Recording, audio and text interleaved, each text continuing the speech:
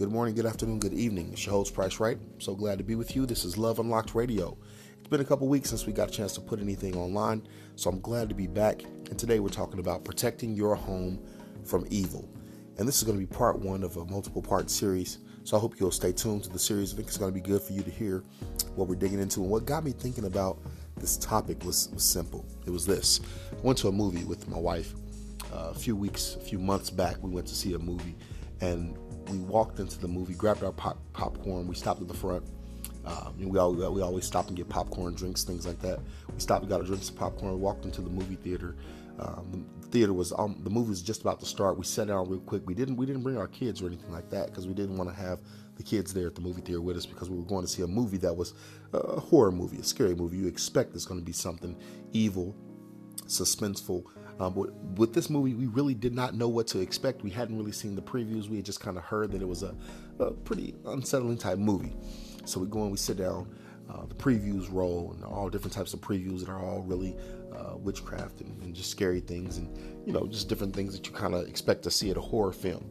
And so after watching the previews, the movie begins to start, and the movie starts out very dark and unsettling, a lot of weird music vibes.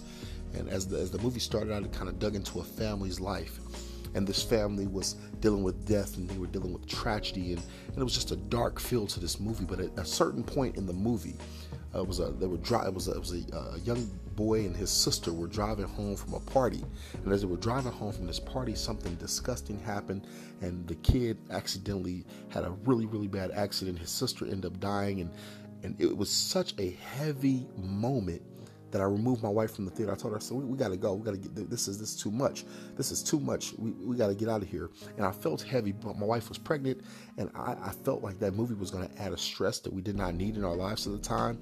I felt like that we was going to take something home that might weigh on us heavy. The movie talked a lot about suicide after the woman's daughter had died in that accident. She kept saying, I just want to die. I just want to die. And I said, this is too much for my spirit, and I know it's too much for my wife. And as the covering and the priest and the head of the household, we probably should have been at the movie at the first place, but since I didn't know what it was, we stepped in there and ended up just blasted by all of these thoughts. And so we walked out of the movie. About 20 minutes into the movie, we walked out.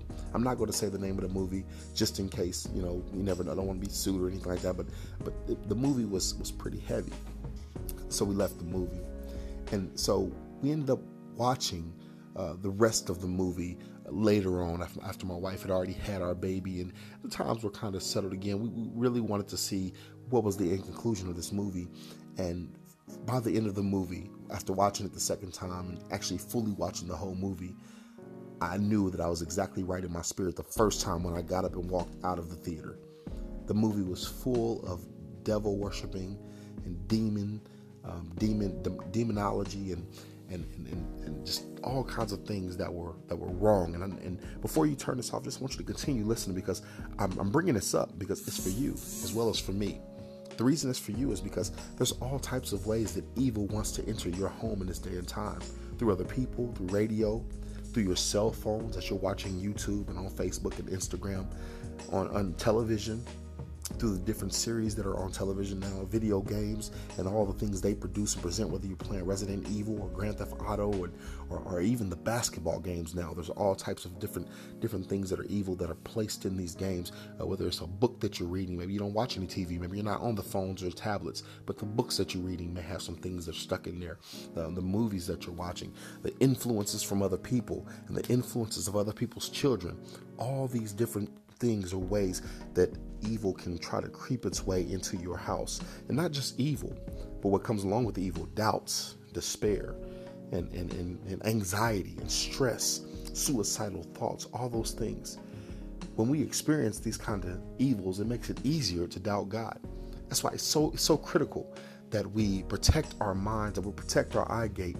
It's very critical we do that, because our minds are a powerful place for battles to take place.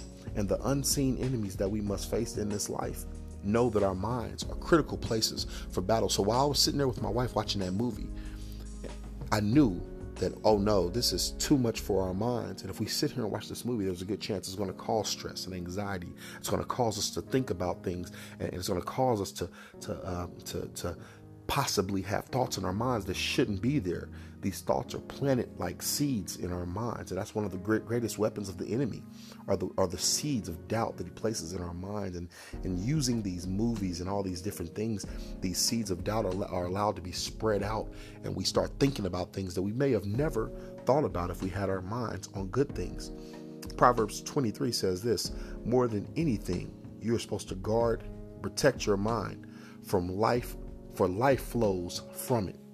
That's why the mind is a powerful battleground, and you have to remember that life flows from your mind. As we sat there watching this movie, and actually finishing the movie, we saw these references that just talked about devil worship and all these just, stabbing, blood going everywhere, and people being burned to death, and children being sacrificed, and all these different things that were so heavy and disturbing. Well, Matthew 6:22 says this: the eye is the lamp of the body. The background of that statement was the Jewish concept of the eye being the window of the soul. What one allows into their thought life determines who they are. And that's coming from Bible.org. Your thoughts produce desires, desires produce actions, and actions reveals the person.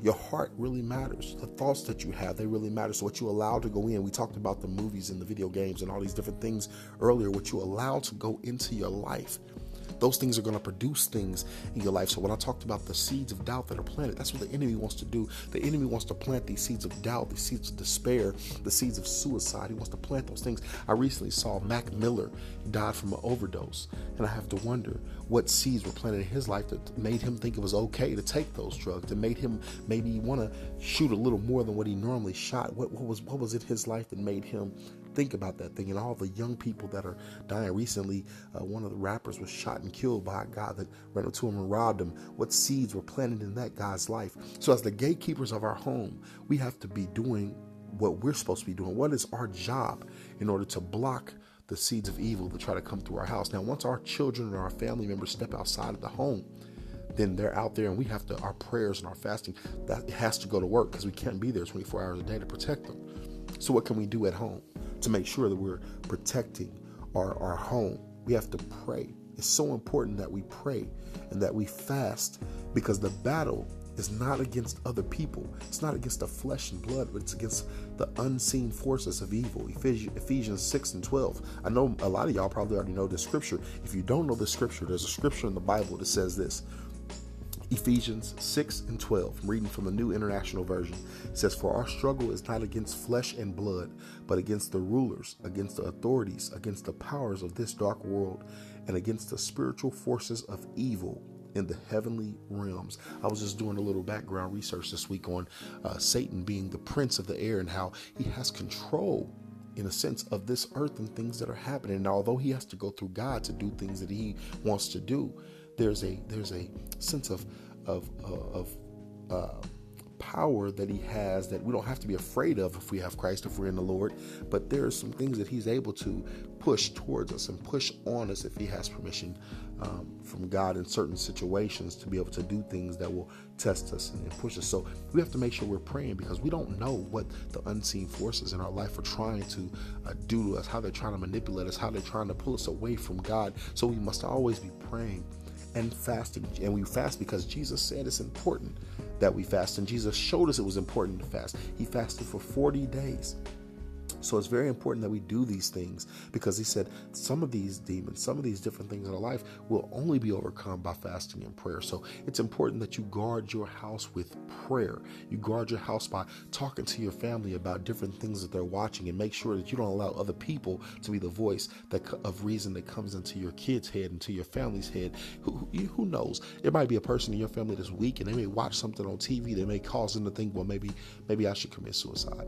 So we have to be careful. We have to know what's going on in our house. We have to make sure especially you men or women, whoever you are, if you're listening and you're the one that is the spiritual leader in your house, you have to be prepared to know. You have to stand up against the darts and the arrows of the enemy. If you're that spiritual leader in your household, how are you taking a stand against the movies that come into your house, against the TV shows? The TV shows nowadays are teaching and talking about things that a lot of us don't agree with.